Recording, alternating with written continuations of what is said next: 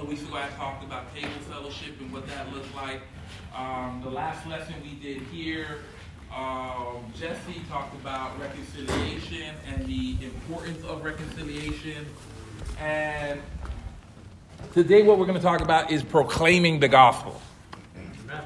You know, this is something that we all should do as followers of Jesus. This is something that should be in our default setting. And it's important that we understand that as followers of Jesus, we do have good news. And we've been talking about good news a lot as a church since I've been here for the last 13, 14 months.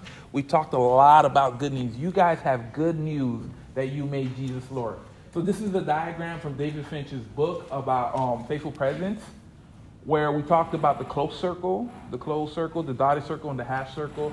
And again, these are the spaces where we could potentially practice the presence of God. Again, it's not like you're going to find this exactly in the Bible, but the idea is there are certain places in the closed circle where everyone is under the lordship of Christ. Everyone's trying to follow Jesus. We hold people to that standard. In the dotted circle, maybe as Christians, we outnumber any particular group of people, and they're in there, and we still host them, and we understand that they can see how we live our lives. And in the half circle, we are a guest. So let's go to Colossians chapter 1, verse 28 through 29, as we talk about proclaiming the gospel. Can I get someone to read that? Colossians chapter 1, verse 28 through 29. This is the Apostle Paul speaking here. Colossians chapter 1. Do I have a volunteer in the house? Let's go, Lenny. He is the one we proclaim, admonishing and teaching everyone with all wisdom, so that we may present everyone fully mature in Christ. To this end, I strenuously contend with all the energy Christ so powerfully works in me. He is the one we proclaim. Like, this is really important. You know, as followers of Jesus, sometimes it's easy that I got to proclaim our church. I got to proclaim our marriage. I got to proclaim the good things that are happening. All of those are awesome and incredible. But if it doesn't redirect to Jesus, then we are missing the point.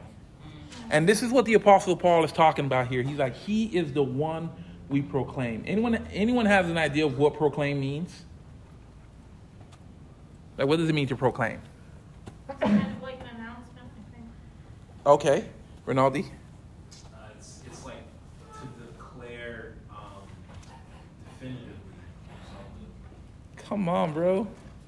You didn't? Did you look that up in the Greek too? I studied that.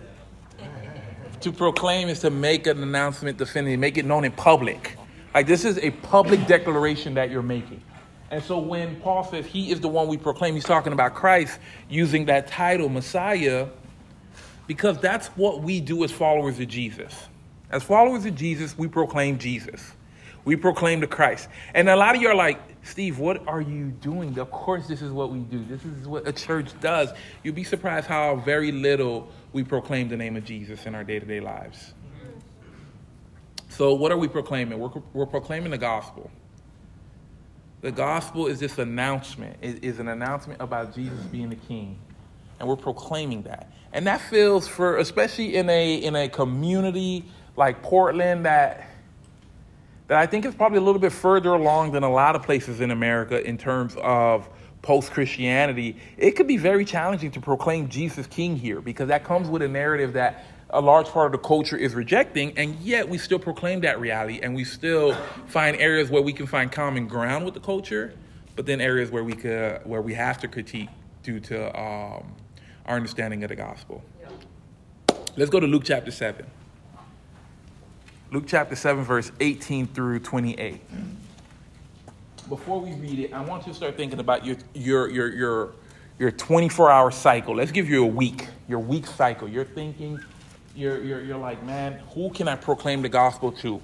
Well, I don't have any Bible studies this week, so am I going to proclaim the gospel to who? My kids? They're not old enough. Who am I going to proclaim the gospel to? Is community group only Christians show up? Who am I going to proclaim the gospel to? Keep that in mind as you read in Luke chapter 7, verse 18 through 28.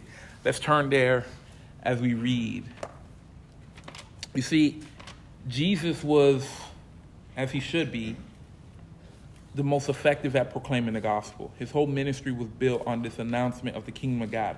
Now, he not only did he proclaim it, he manifested through his deeds as well. Verse 18. John's disciples told him all about these things. Calling two of them, he sent them to the Lord to ask, "Are you the one who is coming, or should we expect someone else?" When the men came to Jesus, they said, "John the Baptist sent us to you to ask you, are you the one who is to come, or should we expect someone else?" At that very time, Jesus cured many who had diseases, sickness, and evil spirits, and gave sight to many who were blind. So he replied to the messengers, "Go back and report to John what you have seen and heard. The blind receive sight, the lame walk, those who are lepers are cleansed, and the deaf hear, the dead are raised, and the good news is proclaimed to the poor. Blessed is anyone who does not stumble on account of me." After John's messengers left, Jesus began to speak to the crowd about John. "What did you go out into the wilderness to see? A reed swayed by the wind? If not, what did you go out to see? A man dressed in fine clothes? No. Those who wear expensive clothes and indulge in luxury are in palaces. But what did you go out to see? A prophet. Yes, I tell you, more than a prophet. This is the one about whom it is written, 'I will send my messenger ahead of you, who will prepare your way before you.' I tell you, among those born of women, there is no one greater than John, yet the one who is least in the kingdom of God is greater than he." What is John struggling with here? What is the challenge that John is being confronted with here? That's a legit question. Who is Jesus? Okay, why is that a challenge? Tim? Because he was kind of like sent to be the guy before Jesus. So he's like, is it you, or do I have to wait longer for the next two? Yeah, so there's definitely a disconnection in expectation. What do you think John's expectation is? Messiah, freeing Israel. Freeing Israel. Can you elaborate a little bit more on what you mean by freeing Israel? I was going to let you do that. Okay, you're going to let me do that. Anyone else want to elaborate a little bit more on what Lenny means by freeing Israel? Rinaldi. Is he like looking for someone who's like a king or like a general? He Like to attack anyone who's threatening Israel. So he was looking for someone who could be potentially a king or a general to help Israel. Where's John located right now in this narrative? Not fired up, right? You know, there's a song from an artist named Akon, "Locked Up, They Won't Let Me Out." That's where John is right now spiritually. If you don't know Akon, don't worry about it. But John is locked up and no one is letting him out. And so he goes and he's talking about, and he reaches out to two of his disciples and he's like, "Oh, Jesus is doing all this amazing stuff." He's like, "Come over here, guys. Can you ask him, like, did I get it right? Like, are you the one?" You know, what's interesting is I think John, he says in the other Gospels that he's like, "I'm the voice, the one calling in the wilderness." So I can imagine if John is like, if Jesus isn't the guy, then I really blew my assignment. Like, I was supposed to be out there calling the guy, and if he's not him, now I'm in jail, and it looks like mission failed. And what's Jesus' reply? And why is his reply important? Not just because he's Jesus. So if you're going to say because he's Jesus, that doesn't work. Why is his reply important? I think it shows that he has the power to do what people can't. Okay. He's providing healing that in a way that people can't. Okay. Healing others. Okay, Scott. These are like the fruits of Jesus' ministry. And, you know, Jesus talked about, you'll know a tree by its fruit, you know, and he says, well, go and say these are all the things that are happening, you know, and if they see what's happening, he'll know, John. Yeah. Anyone else? What is Jesus trying to do here for John? Alex. I think it's important because he's, from the very beginning, trying to get people to form their own convictions. Mm-hmm.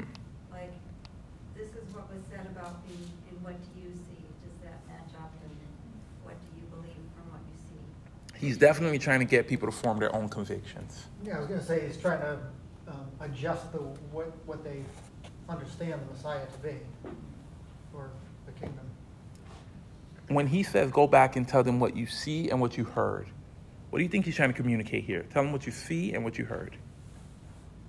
What is he trying to, what impacts our vision, or what impacts our sight and hearing? Like, after we see and hear something, what usually happens afterwards?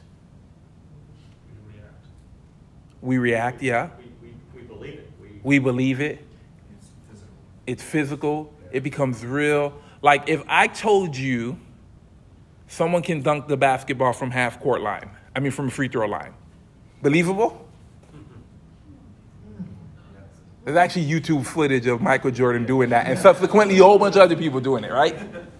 If I told you someone could run a mile in less than 6 minutes, believable? Yes. There's actually been a number of people who've ran a mile, I think, what was the fastest? 4 minutes. Ooh, that's running. But there was a time where someone said, if I'm not mistaken, if you run under 6 minutes, you would die. Like, you're just going to die. But people were able to push it. What did all those guys end up doing when they end up seeing someone else do it? They were inspired. It sparked their imagination. They were able to go back and say, I see it differently now. You see, so John is in prison, and he's like, I'm supposed to be bringing the kingdom. I'm supposed to usher in, like Rinaldi mentioned, like, you're supposed to be a conquering king. Like, why am I here? What's going on? And he's like, John, pay attention to what I'm doing. The blind see, the poor hears good news. The lame are walking. The lepers are being cleansed. Like, this is it. And I'm almost certain when John got the report back, he was like, amen. I need to hear that. It's not what I envisioned. It's not what I anticipated. And yet, in so many ways, John was hoping for a national revival, but what he got was a global revival. Because this work of Jesus wasn't going to stop right here. It was going to go all over the entire world. Jesus proclaimed good news to John.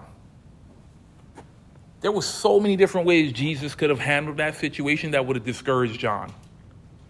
He could have said, John, grow in your faith, man. You're tripping. You're like, okay.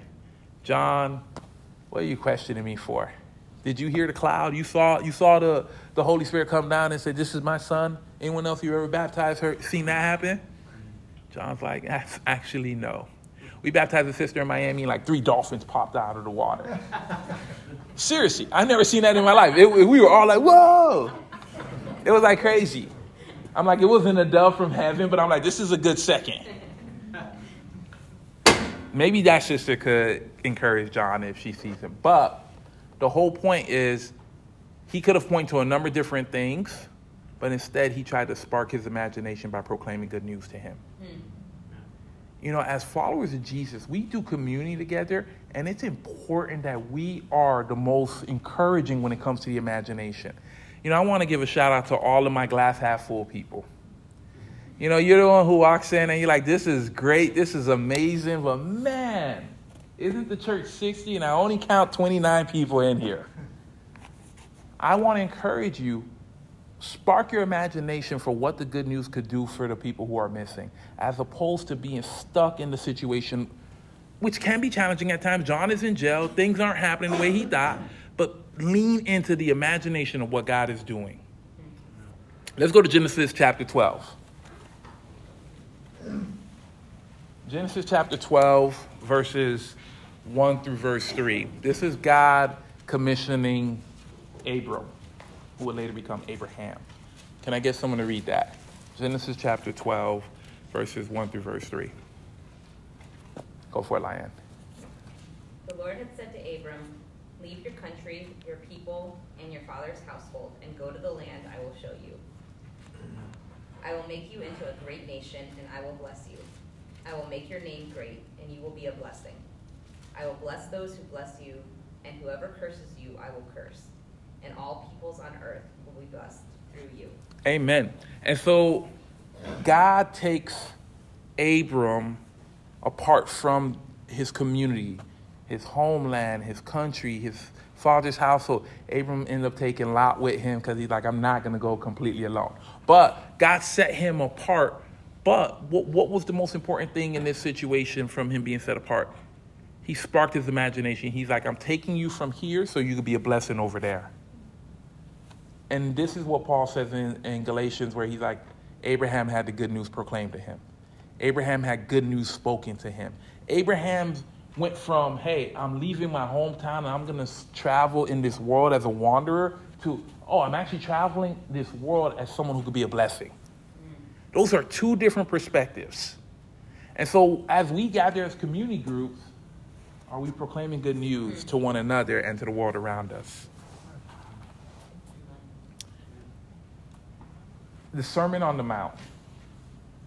This is, up until fairly recently, probably the most radical teaching in all of Christianity. But now I would say most Christians don't even know what the Sermon on the Mount is. And I'm not talking about Christians in our fellowship. I'm just talking about what Pew Research says. Like, most people have not read the Sermon on the Mount, believe it or not. I don't believe it. That's why I was blown away when I was like, they never read the Sermon on the Mount? You're like, wow. John 3:16 is because of football. Everyone knows that one, but no one knows the Sermon on the Mount.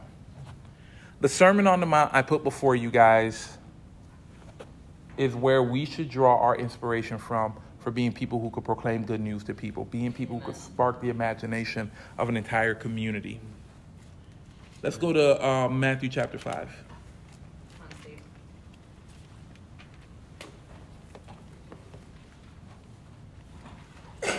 We're going to read the Beatitudes. Blessed are the poor in spirit, for theirs is the kingdom of heaven. Blessed are those who mourn, for they will be comforted.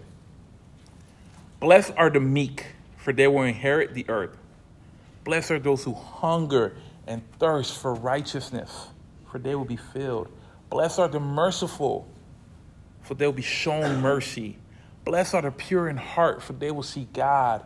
Blessed are the peacemakers, for you will be called children of God. Blessed are those who are persecuted because of righteousness, for theirs is the kingdom of heaven. In all of these blessings that Jesus shares here, he is trying to tweak the imagination of the people. I love what Dallas Willard in his book Divine Conspiracy talks about here, where he's like, you look out to the crowd, if you read a couple of verses ahead of it, who Jesus is healing and who he's doing ministry with. And all these people are what we would probably consider the broken people of society. And he comes in and he sits here, you're poor in spirit, blessed, man, because you could be a part of this kingdom. You're mourning, you're going through a really tough time in your life, you're blessed, you could be a part of this kingdom. He's sparking their imagination because he says, not only are you blessed, but you'll be comforted. You're meek. Again, we've talked about meekness. This is like one of the worst things to be in America, especially in American politics. But he's like, if you are a meek person, you will inherit this kingdom. You're blessed. If you are someone who is pure in heart, and not just talking about sexually pure, but you like to see the best in everyone. Don't we all love those people? Yeah. They're like few and far between now. It's like the native tongue is not only lying, but cynicism. We think the worst of people, man. You're like, I bet he really doesn't think we're blessed. And you're like, oh, man, you're not pure in heart. That's why you can't see God yet. But bless. We want to be able to spark the imagination of a people. I love going through the Sermon on the Mount here because at every point Jesus says, you've heard it say, but I say. Sparking the imagination. Helping people see a different picture. Yep. You know, we are confronted consistently in life with things that will challenge our imagination. Challenge how we view the world around us. Jesus in the Sermon on the Mount says, you heard it said, you shall not murder, but he's like, I say, don't even be angry with your brother. Now, for a lot of us, when we read the teachings of the Sermon on the Mount, it could feel like, Jesus is putting these laws on me. But I really want you to understand the Sermon on the Mount is what it means to be human. He is encapsulating what freedom looks like true freedom. We are so used to being in bondage to sin sometimes that when we actually see freedom, we don't even understand. It's kind of like Plato's shadow situation where the one guy gets free and he looks outside and he's like, wow, this is what it all looks like. And everyone else is like, I'm not going to look. I'm just going to look at the shadows. Like the Sermon on the Mount is what it means to be just a completely free human being. To be not characterized by the slavery of sin. Like it is just awesome. It is something I aspire to, something I long for. And I do it faithfully, knowing that as I do my best to follow Christ, his Holy Spirit, his grace, and his mercy will consistently transform me. but we proclaim good news. Okay, so how do we make this practical for our community groups? And how we make it practical? Not in the closed circle. I think that's very simple. We all just get together and say, Jesus, Lord. Like fired up. Jesus working in the situation. It's really in the dotted circle and the half circle. I want to make it very clear. In the closed circle, we remind each other that Jesus is Lord. Okay. Before we jump into some skits, we are going to spend some time talking about what it looks like in our community groups, because this is really important. And this group is going to be the catalyst for, I think, spiritual transformation. If you've ever tried to help someone have a more faithful imagination, there are two things you're going to encounter. Prayerfully 3. Skepticism and apathy. So James might come to me with a situation, and I try to proclaim good news to him. 2 other guys are around him. Oh, man, you always trying to be spiritual, man. Every time you got to remind us of what God said. Someone's going to say that. You got to push through as a faithful follower of Jesus. And if you're the person who's like, man, I am always hating anytime I hear someone say something awesome about Jesus, pray for your heart. If you hear the other person say it, pray for their heart. And then there's apathy. Like, no, it's not going to change. No, it's not going to work. Man, this is the hardest part of being a follower of Jesus, is giving the Holy Spirit enough time and work. Enough time and patience to see God work. I was going to put this in this lesson. I'm going to say it anyway, but it was going to be in the lesson. The story of Esther. What's the unique thing about the book of Esther? Doesn't say the name of God. Does God speak in the book of Esther? No. Not verbally. Not verbally. So how does Mordecai know what to do? How does Esther know what to do? Did they hear a response, though? They just.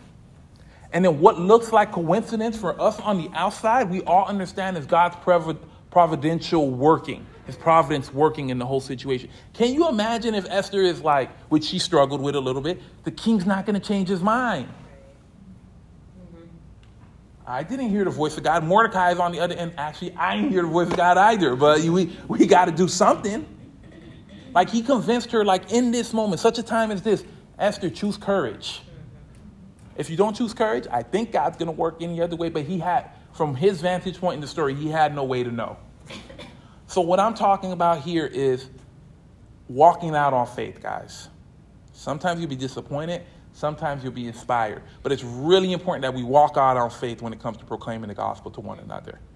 Because I know the cynicism is, but man, oh man, you know Steve, he's like super critical. He's one of the hardest people to talk to. Oh, he's not going to repent. He's not going to even hear the good news. I know that could be in the back of your mind. God responds to courage. He works it. And even if the person doesn't respond, you did the right thing, and the Holy Spirit will continue to keep working and will bear fruit. God's word does not come back empty. All right, all the people said they would be a part of the skit. Can you come up? Well, all the people I volunteered to be a part of the skit. Come on, man. Sebastian walked in at the right time. The right time. Rats. I thought we were. He was like, I'm going to show up. Okay, so here's what I want you guys to do. So it's going to go from here. You know what I mean? You don't need chairs unless you need to sit. But we can give them a vision of community. So I'm going to draw different scenarios. And then, yeah.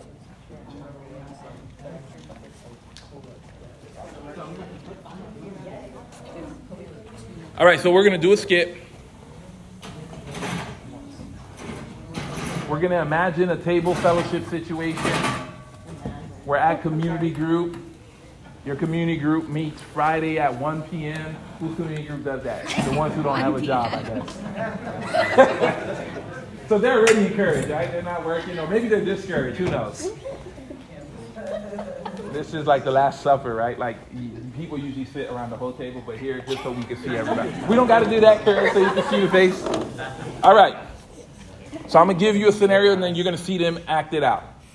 So Corinne has been having a really difficult day. Daniel stomped on her shoe. Hypothetical.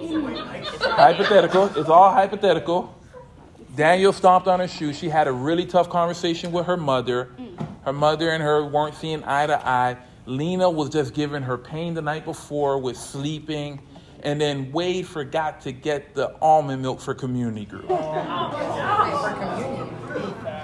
And then as Corinne is sitting here, Ken said a snarky comment about Corinne's new haircut.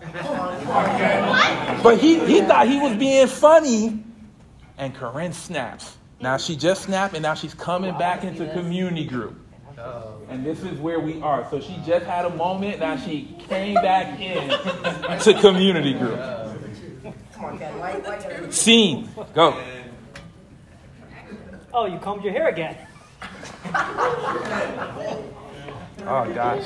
Looking sweet. Overlook a negative comment. I have, after the day I've had, I'd rather you not say anything about my hair. Well, you know what they say. You can't keep me quiet. That's not good. What you should do, Corinne, after this, you should just have a nice drink. Actually, have a couple of drinks.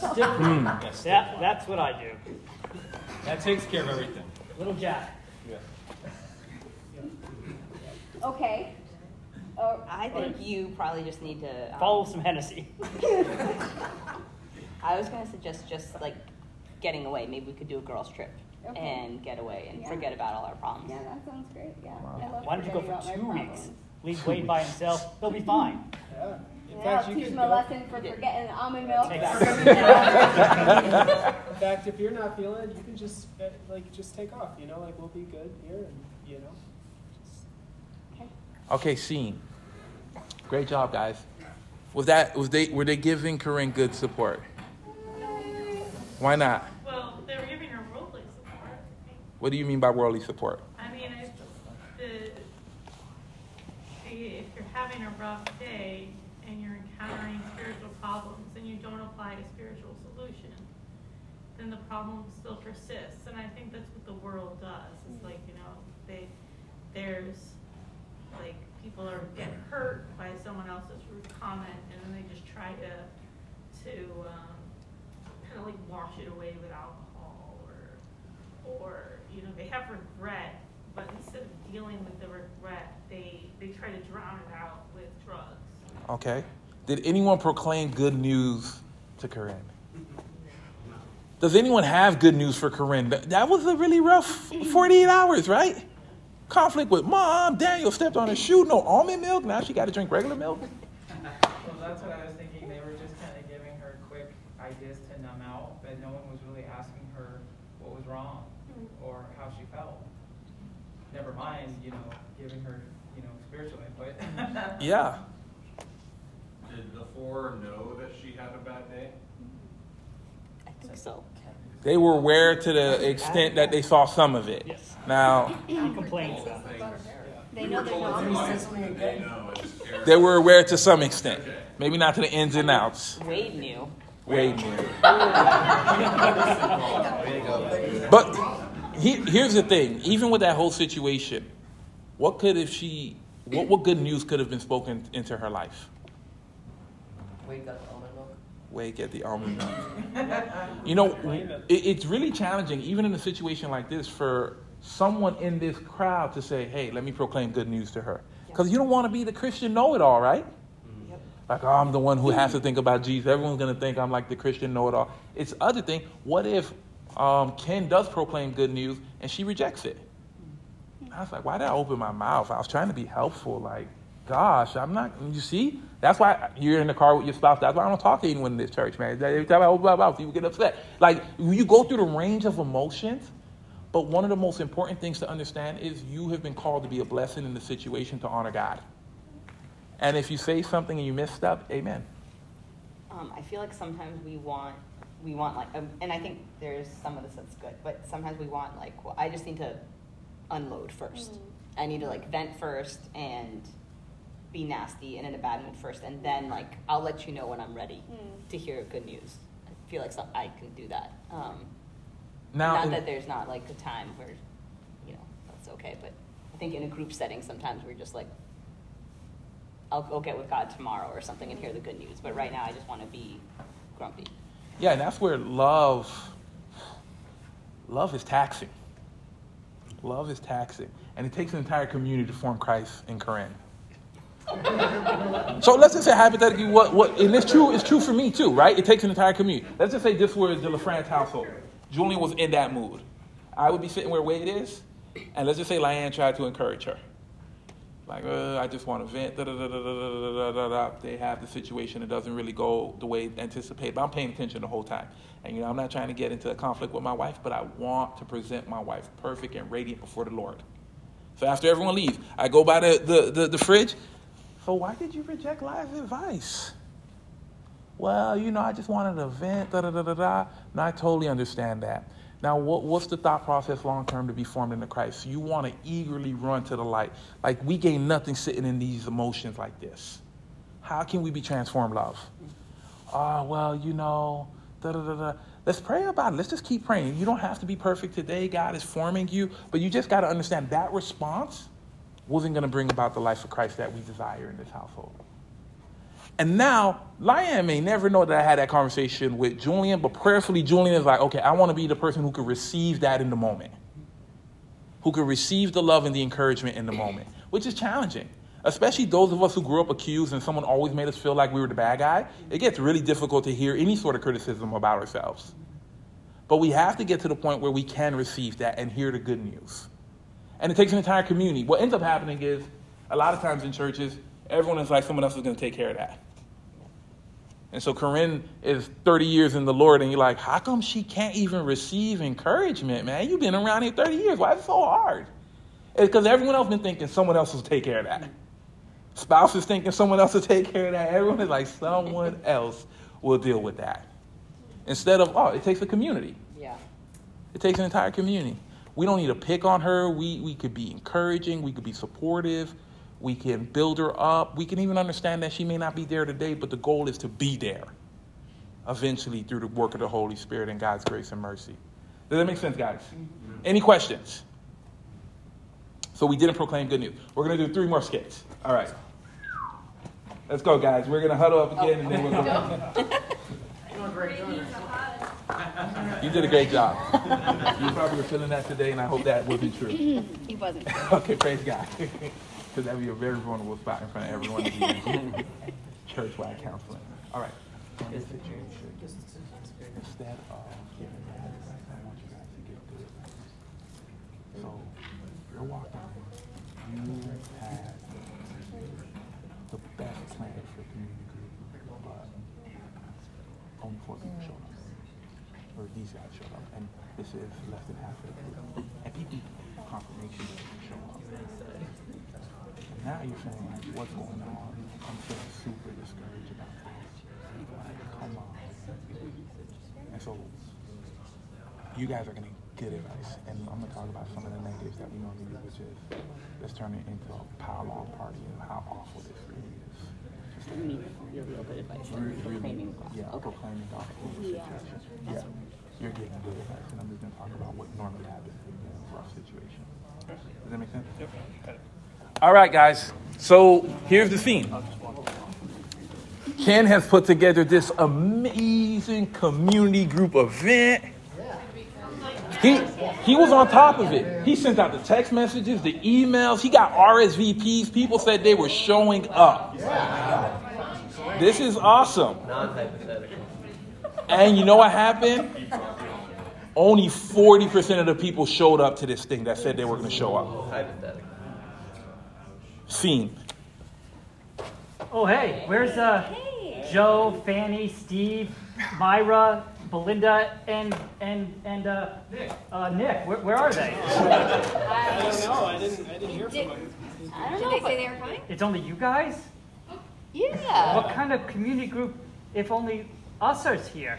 I mean, I planned great snacks. Come on. I planned an amazing discussion about how awesome our Wednesday's classes have been and what we can talk about. I mean, I had it down to the last 30 seconds of what our family group was going to be tonight, community group was going to be tonight.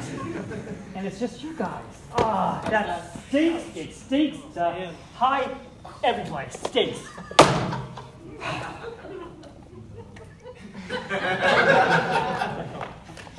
Yeah, no, that's sorry. I'm sorry to hear about that. I mean, maybe we can just use this time to just get to know each other better. It can be a great time to experience a little bit more intimacy in the family group. I don't know. The snacks are great, and I've had a really hard day. Daniel stepped on my shoe, and it's just like, even though it's a smaller group, this is like really refreshing for me. And I really appreciate all the work that you put in to make this group great. I mean, it is great. It's not about the quantity; it's the quality. I think just having a smaller group is more intimate. Let's go, Sebastian.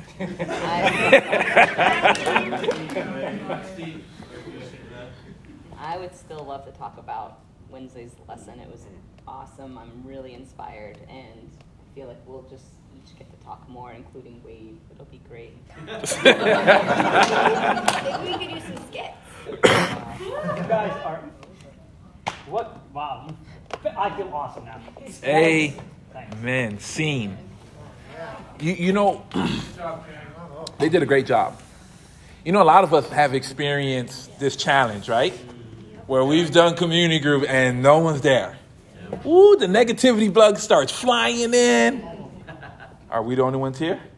You know that statement? You're like, and if you're going to host it, if you're the one hosting it, you feel it. Like, are we the only ones here, man? What do you mean? Do you see? And you just want to, and you know what ends up happening? The ones who are the only ones here, the temptation could be, let's get more negative about how everything is messed up.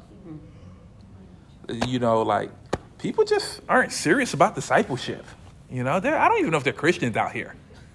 You know, like, let me look on Facebook. Oh my gosh, look at Cody and Tim playing baseball right now while we have community group. That's not happened. That has not happened. They do it on Monday. We don't do community group on Monday. But I'm just saying, you know, that happens. Like, we're like, look, this person looks like they're happy out there instead of being here with us. Like, what is going on here? And we can start to feel like God is not working. You know, Jesus has a gift of working with the few. This is an excellent opportunity for Ken to use what he set up to continually form Christ in this group and over the long haul. If we only had the opportunity to proclaim the gospel for 1 week, then maybe this is a rough week. But if we know we're going to be here for the long haul, what's being done here will transform over the next couple of years. Yeah. That's the hard part, right? Like thinking years instead of days. Like what God is doing here will transform. Eventually, this will become something that everyone gains life from. But it takes proclaiming good news. So if I was in this group, everything everyone said was great, I'd be like, Ken, I'm here ready to engage. I'm here ready to learn. I'm here ready to be formed into Christ. I appreciate you putting all this together, and I'm really eager to continue to grow in this situation. That's what I would tell Ken. And while I'm in the room, anyone who were to be like, man, it's only us three, man, this is kind of awkward. I'm like, it's a good kind of awkward, man. The Holy Spirit and the Father and the Son, three of them together, all eternity. And it started that way. There was never a moment it wasn't that way. That's pretty awkward, and they accepted it. We're awkward here, and we're going to have fun. We're going to bump in eternal love. I would do something to take away from the fact that Satan wants us to be discouraged. Yeah. Right. Yeah. That's Satan's goal, discourage the saints. Yeah. And we want to be, especially those of us in the community groups, we want to be an encouragement. And again, this is not to shame anyone who has to go do things. We totally understand. It just happens, and I just want to encourage you guys, how do we deal with that when that happens? Yeah. How do we work through it? Yeah. Good snacks. The good snacks always help. Any questions or Barb? I had a comment. Like, everybody's got a different personality, but I think for Ken to be that vulnerable about it, like, I would walk in and know the list of people that were going to come, and I would just be very quiet, and I'd be like, okay, but Ken just said, And I'm like, everybody's so different, but for me, I'd take it inward, like, why did she not show? Like, but I wouldn't tell the whole group because I'm very different like that. But if Lyanne pulled me aside and said, Barb, you don't seem yourself, then I'd be honest with her. But I was like, I appreciate his vulnerability in front of everybody. But I know I would walk in like, just, I clean this house and spend hours doing all this, and nobody's here. And then that other part of me would be like, let's go knock on a few neighbors to come over for some food. You know, because I think I'm more like, not as out there with my feelings as far as when it comes to disappointment. Like, I feel the same things, but I think I wouldn't just, hey guys, I'm really disappointed, you know? I don't know if that makes sense. Yeah, that does make sense. Hopefully in our community group, we're getting close enough with each other where we can be vulnerable. Where we could get in, that doesn't need to set the tone, but it could be a moment of transparency.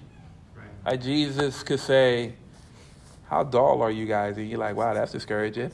And then turn around and it keeps going. And you're like, amen. Or Jesus on the cross, he was vulnerable with I mean, not in the cross, in the garden. I want us to be vulnerable with each other, where we could get there where we're vulnerable with each other.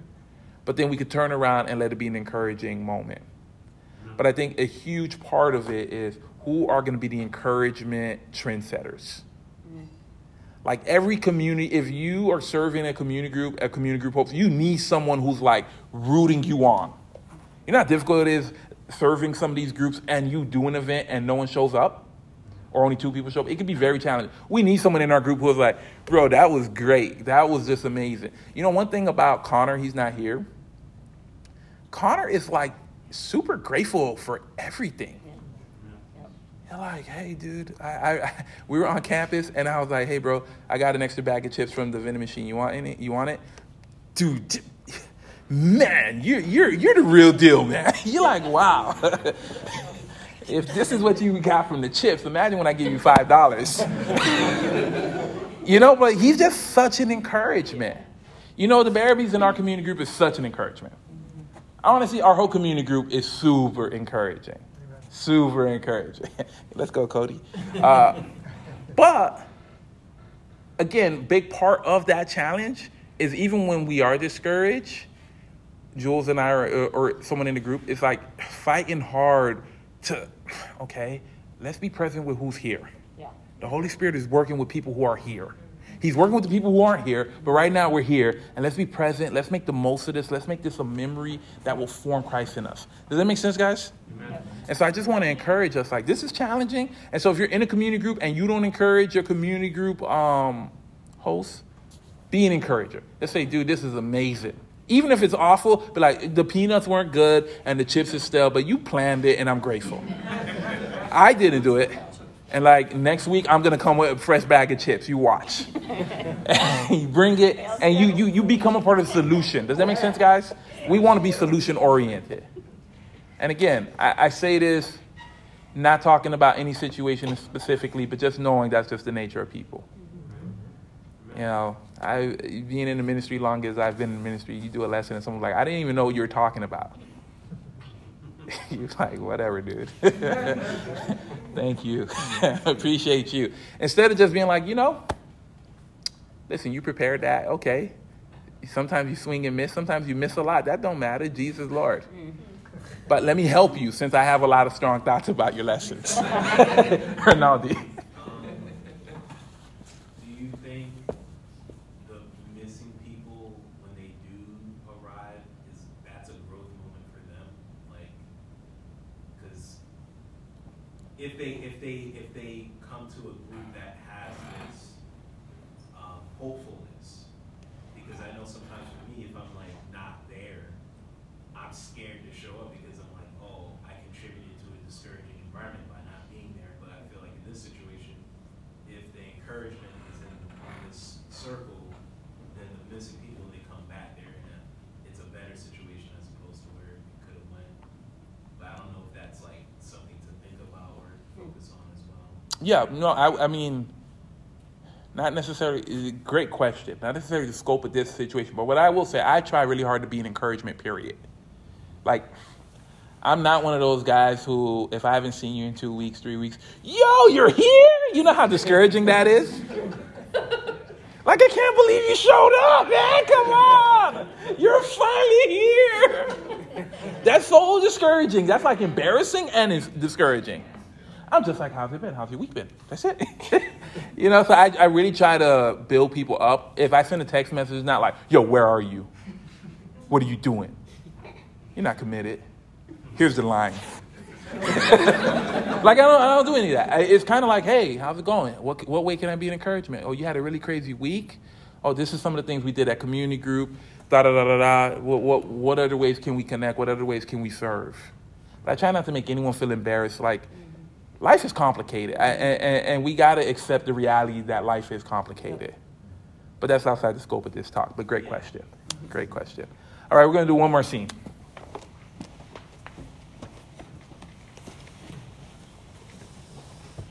You guys are great, and you're patient, and these guys are great as well.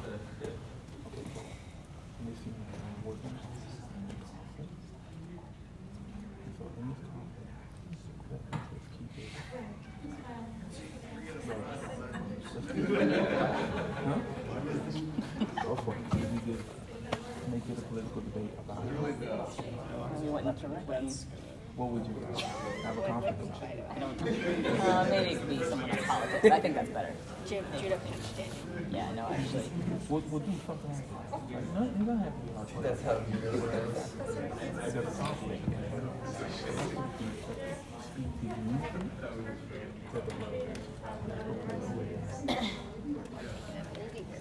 Who wants to be on one side of the house? You can make a political thing.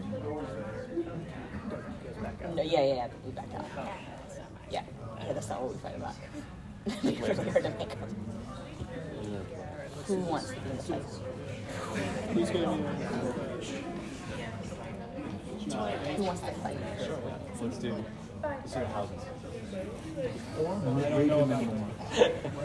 Raising minimum wage. Yeah. Oh, you want to be like... Okay. Yeah. You want to be No, okay. Yeah. And then so you guys are fighting, bring music, just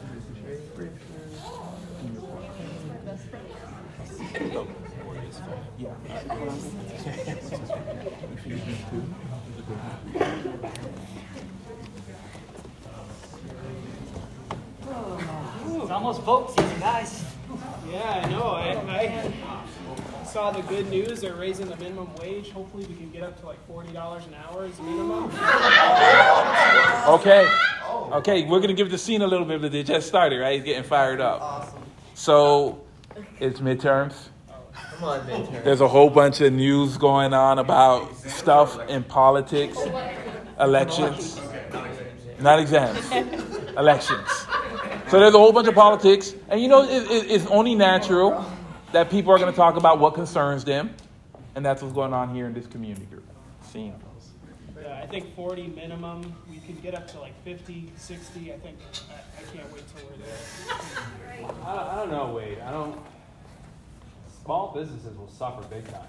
I mean, do you really need 40 an hour? I mean, you can get by. Do you know how much it is? Inflation. We got inflation and but more then, inflation. But then you're going to have to start paying employees more.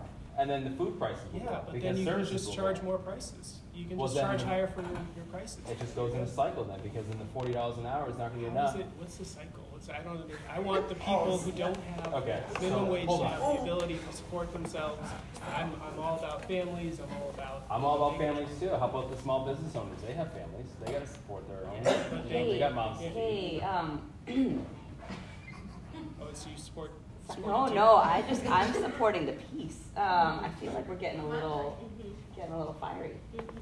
I mean, this is good. It's good to talk about this stuff. I'm glad you guys care so much, but. Yeah, I don't know. I think Jesus would be fighting for minimum wage. Maybe putting businesses out if you paid that much. How is it going to put businesses out? Because then you got to pay for the employees, and if the employees are getting paid that much, how we can just charge more. You know what's great though is that we can have these different opinions, but we can still be one in Christ. Isn't that awesome? Boy, I love that about us.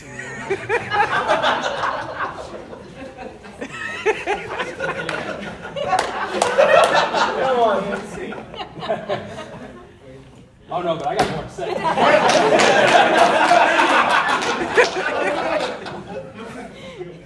Well, as you can see, we know who don't want to raise the minimum. Like, they're keeping that where it is right now. But this happens in community groups, especially as you guys get more vulnerable with each other. You know, there's so many, this was an opportunity to share scriptures. There's so many different ways you can go about this because Satan wants to divide the church in this way. Yeah. Well, we can sit back and say two parties are concerned about the same thing. You want people to have more resources so they can live well. You want to make sure that people can live well, but we do it in a way that doesn't increase the harm. None of us actually know the solution, actually. And that's okay. Now, some of you are convinced, no, I do know the solution. And that's okay, man. You spoke to the Lord and he probably told you that. But in this situation, we want to be able to sit down and be like, guys, we're one in Christ. You know, like this, like Ken mentioned, this is really important that regardless of where we land on the conversation, we do want to help people. We do want to love people. And we're united in that. Our politics may present different, but we're united in that. And I really believe if both your hearts are to serve people, God's going to bless that. I want to give them a picture of how can you go out and go be a blessing.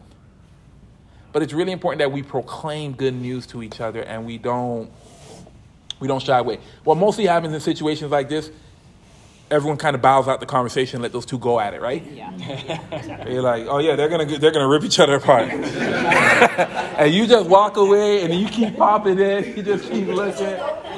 Like, are they dead yet? Then you come back and like, hey, but that's not how we should be as followers of Jesus. Blessed are the peacemakers. But we come in and just like, hey man, you know, these are the different things. Maybe you end up getting educated as well. Like I said before, people hate the peacemaker, especially in situations like this where you're trying to find peace. But that's okay. We're followers of Jesus and we want to honor him in the whole situation. And so I gave a couple of examples on how we could proclaim good news. Any thoughts about anything that needed more clarity? Now, some of you might, that's not how my community group looks. Prayerfully, that's how it will start looking. Or anything that you have a question about referencing what we do in community group. One. Did they forget the almond milk in this situation? Who do you think would have forgotten it between the keep minimum wage the same and the raise the price? They gave me milk. I have a gluten allergy. I'm all fired up. The first kid. So, I think a challenge that I've been in before is, like in a community group, one person's had a rough day, and like two people have had fantastic days, and they want to share everything about how fantastic their days are. And so there's two different energies in the room, and you can feel it. Come on. And so it's like, well, if you need to vent, I'll listen to you. But at the same time, like, I will rejoice with someone else. Mm-hmm. And so there's kind of this mixture of which hat am I wearing at the moment. But it's all, I don't know, it's like I'm not quite sure sometimes how to proclaim the gospel in both situations, because I don't think, you know, super positive and super negative are going to hear the gospel in the same, I guess the same percentage. Does that make sense? Yeah. You know? Yeah, no, you know, honestly, I think your impulse is right. Suffer with those who are suffering and rejoice with those who are rejoicing. I think when you're the suffering party and other people are rejoicing, it's really challenging. And so you have to walk in and be vulnerable, but then also be able to pivot in such a way that you are happy that your brothers and sisters are experiencing the blessings of the Lord. And then on the other end, the rejoicing parties, if you're the person who's going through an incredible moment, to be able to rejoice in that and bring God glory with that, but then also be able to be like, but I can understand you've had a rough day. But your impulse to be like, I'm just going to hear you out and suffer with you and then rejoice with you, I would do that too. That would be my initial impulse. But I guess it's more challenging for the people who are the discouraged or the too encouraged. They have a rough moment. Scott. I was thinking that, you know, it could be two of our friends that came to our group. You know, they may not be part of this group here. Yeah. You know, in that situation there, often it may happen, you know, and I think that's where we have to remember to make the most of every opportunity, as it says, you know, and be able to not squish the conversation necessarily, but to be able to turn it and then turn it into the Bible. Yeah. Okay, let's talk about this. then it becomes a Bible discussion. Yeah. Yeah. Jesus is all about the amazing pivots. He's a champ at that. Juan. So one of the things that I noticed, I don't know if anybody feels the same way. This is, like you said, it's complicated, but because it takes a lot of work. But most important, I think the key here is place of factors to be patient. Yeah. Because whatever situation we're in community groups or whatever, we got going on, it comes to different degrees to the point where like, oh, okay, I need to take these things slow. And it's really hard because some people are really having self-control, some others are like really patient and can notice it. And I think being a disciple, but also just takes a lot of patience. Yeah, takes patience, kindness, goodness, self-control. Takes the whole fruit of the Spirit.